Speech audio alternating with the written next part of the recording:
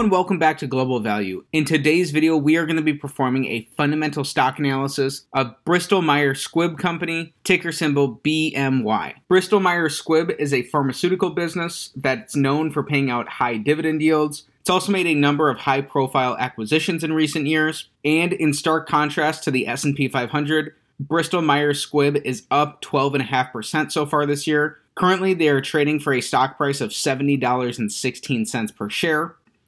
Over the past year, they're only up 8%. Going back 3 years, they're up almost 13% compounded annually. Over 5 years, that's only 2% compounded annually. Over 10 years, here we're more at average, about 7.5% compounded annually.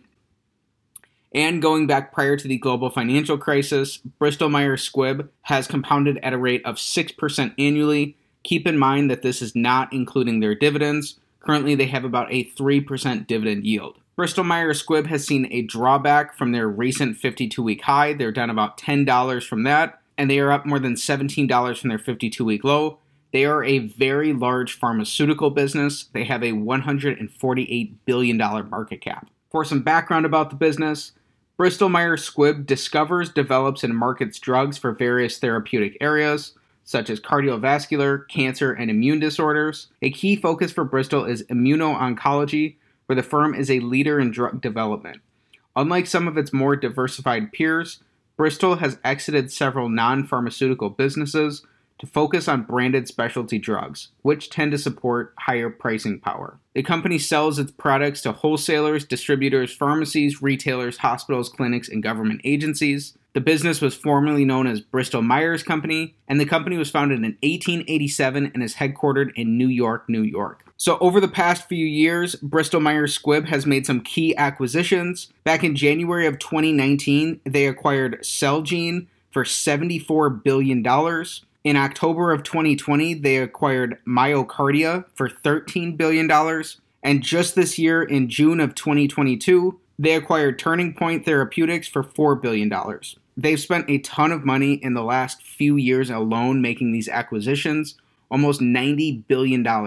And they have a market cap of $148 billion here. A large percentage of the business's capital is riding on the back of these acquisitions. So for our fundamental analysis today, we are going to be performing the Select 6 analysis, taking a checklist-style approach of 6 standard financial metrics to come to a holistic and beginning understanding of Bristol-Myers Squibb based off of their business fundamentals. This analysis is still evolving, and it's an opportunity to learn in public. So with that said, let's get right into it. Starting off with metric number 1, we want their average return on capital over the last 5 years to be above 14%. The reasons for this are that the average publicly listed business earns about a 7% return on capital.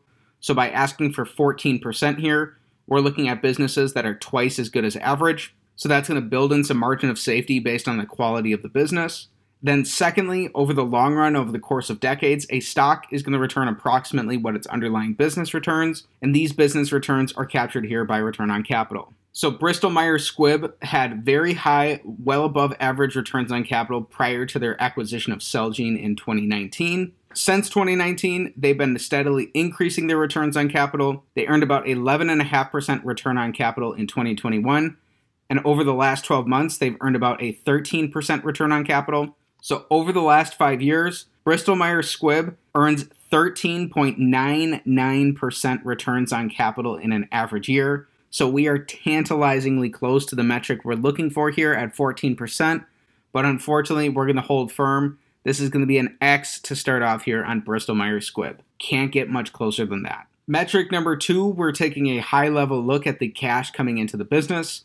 We're looking for revenues, net incomes, and free cash flows to have grown over the last 5 years. This metric is all or nothing in nature. Either all 3 of these are up for a check, and if even one of these is down, this metric is going to be an X in its entirety. No surprise here that with these big acquisitions, Bristol-Myers Squibb has grown all 3 of these metrics. Their revenues have more than doubled over this time frame. Their net incomes are up by about 7 times, and their free cash flows have more than tripled, close to quadrupled. So big checks here on the backs of those acquisitions. Metric number 3, here we're looking for earnings per share growth over the last 5 years. So this builds off of the previous metric, but here we're taking the perspective of an individual shareholder in the company based off of their per share metrics. So this metric includes both their earnings and their shares outstanding. Based off of their earnings, not surprising that this metric is going to be a check as well. One thing to note here is that over the last 5 years, Bristol-Myers Squibb has diluted existing shareholders by about 32%. So they've been issuing shares as part of those acquisitions. So a big part of valuing this business is going to be understanding whether or not management did a good job in making those acquisitions. Did those acquisitions add value based on the price that Bristol-Myers Squibb paid for them? So that's something that's going to be an absolute key as you research more into the business. This is another check here on metric number 3. Metric number 4, we're looking for 5-year free cash flow per share growth. Again, here, this is going to be a check. Over the long run, these numbers should more or less balance out. And so as an individual shareholder in Bristol-Myers Squibb, in 2017, you were entitled to $2.57 of free cash flow for each share you held in the business. And at the end of 2021, you were entitled to $6.86 of free cash flow for each share you held. So this has more than tripled over this time frame.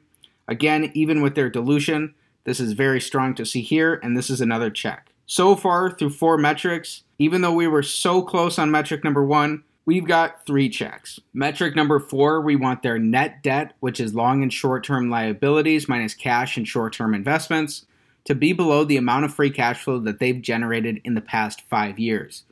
So this helps us evaluate whether the business is using excess leverage or not. We don't want to be invested in overly levered businesses because those are going to be the companies that do the worst during economic downturns. At the end of last year, they had $28 billion of net debt. Currently, they have about $30 billion of net debt. However, over this time frame in the last 5 years, they produced $46 billion of free cash flow. So that has been more than enough to be able to pay down all of this debt. And that's not even considering that a lot of this higher free cash flow in recent years is likely to persist into the future, given the fact that they've expanded their business by so much. A very strong check here. Bristol-Myers is going to have the opportunities to use the bunch of free cash flow that they have left over after paying off all these debts. So free cash flow can be used to pay down debt, make acquisitions, reinvest back into the business, buy back shares, or pay dividends. And ultimately, a business's abilities to produce free cash flows now and until Judgment Day, discounted back by some reasonable interest rate, is what that business is going to be worth. So they have flexibility when it comes to how they spend their free cash flows. Strong sign here on metric number 5, and through 5 metrics, we've got 4 checks. Finally, the big metric of them all, metric number 6, we want their average free cash flow yield relative to their total enterprise value to be above 5%. So this is going to give us a slight risk premium to the risk-free rate, which ultimately is going to potentially give us a reason to be interested in the business. We're using total enterprise value here because it incorporates both their market cap and their net debt position. So this is going to be more reflective of economic reality, and it's going to be as if Bristol-Myers Squibb were a private business. So currently they have a total enterprise value of about $178 billion. And as we found out, over the last 5 years, they've produced about $46 billion of free cash flow, which means that in an average year, they're producing about $9.25 billion of free cash flow. So when we divide that average free cash flow of $9.25 billion by $178 billion of total enterprise value, we come out with an average 5-year free cash flow to enterprise value yield of a little above 5%. So this is going to be a check here on metric number 6. Another thing to note is that because of these recent acquisitions from Bristol-Myers Squibb, they have significantly increased the amount of free cash flow that they're generating in their business. So in the last 12 months, they actually generated about $14 billion of free cash flow. So based off their current free cash flow yield to their total enterprise value, that would actually provide a yield of about 7.9%.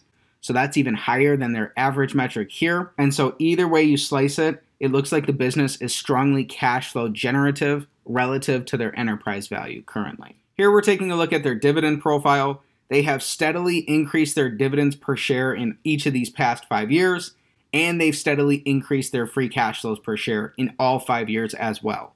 So this is an excellent sign to see here. Currently, they have a 3% dividend yield. It's great to see that their dividends are supported by their cash flows because people make mistakes all the time by blindly chasing dividend yields. If a business's dividend is part of the reason that you're interested in the business, you should be checking to make sure that those dividends are supported by their cash flows, as is the case from Bristol-Myers Squibb here. Great sign to see. The other thing we can notice is that the percentage of their free cash flows that they're paying out as dividends has also gone down over this time, so they have even more of a gap to be able to potentially grow this dividend now and into the future.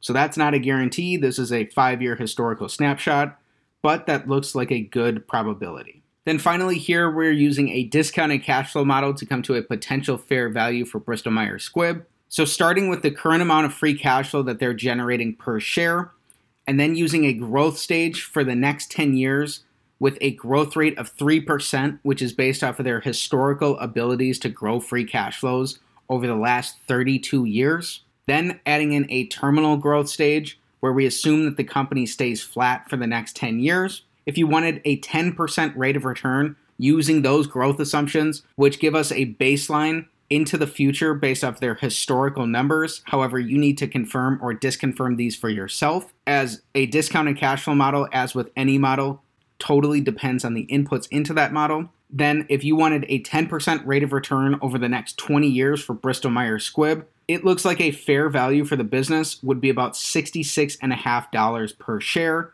So you'd have to come down about 5% from today's current prices to attain that 10% rate of return going forward into the future. Keep in mind that this would be including dividends, so we would not want to be doubly counting dividends here. At today's prices, again, based off of these historical assumptions, which are assumptions that need to be checked, you could reasonably expect about a 9% rate of return if these baseline assumptions held true into the future. So both this discounted cash flow model and this analysis as a whole are not financial advice. They are not a buy or sell recommendation of any security. Before considering investing in any security, please consult with the properly licensed and registered financial and legal professionals. This type of analysis is meant to be a holistic starting point to help you determine whether it's worth your while to dig in and learn more about the business. The best way to do that is to dive into the company's 10Ks and read through some of management's recent earnings call transcripts to get a better sense of the opportunities and risks associated with the business, and to understand how management is approaching capital allocation going forward. These big acquisitions have been a huge part of Bristol-Myers Squibb's growth over the last several years or so,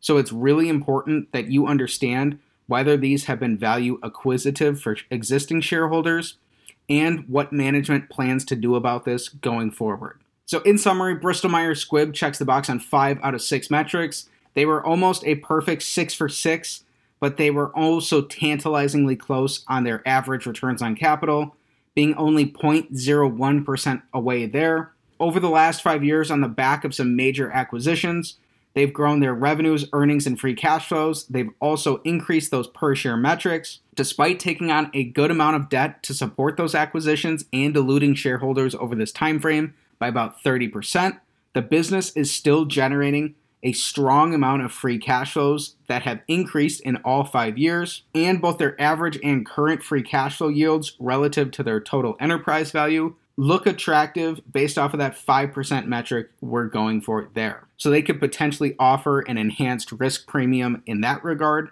Then looking at their dividend under the hood, it looks like their abilities to pay and increase their dividend are well supported by their cash flows based off of their past performance. And finally, using a discounted free cash flow model based off of historical assumptions that need to be validated independently or invalidated by yourself, then it looks like at today's prices, you could reasonably expect about a 9% rate of return going forward, including dividends over the next 20 years for Bristol-Myers Squibb. If using those assumptions, you wanted a 10% rate of return, you'd have to wait for the business to fall by about 5% to about $66 per share. One of the keys here for Bristol-Myers Squibb is to understand those acquisitions in more depth, because the company has certainly done a lot of them, and they've used those as a way to grow their business, devoting a big percentage of their overall net worth to be able to do so. Again, this type of analysis is not financial advice. It is not a buy or sell recommendation of any security.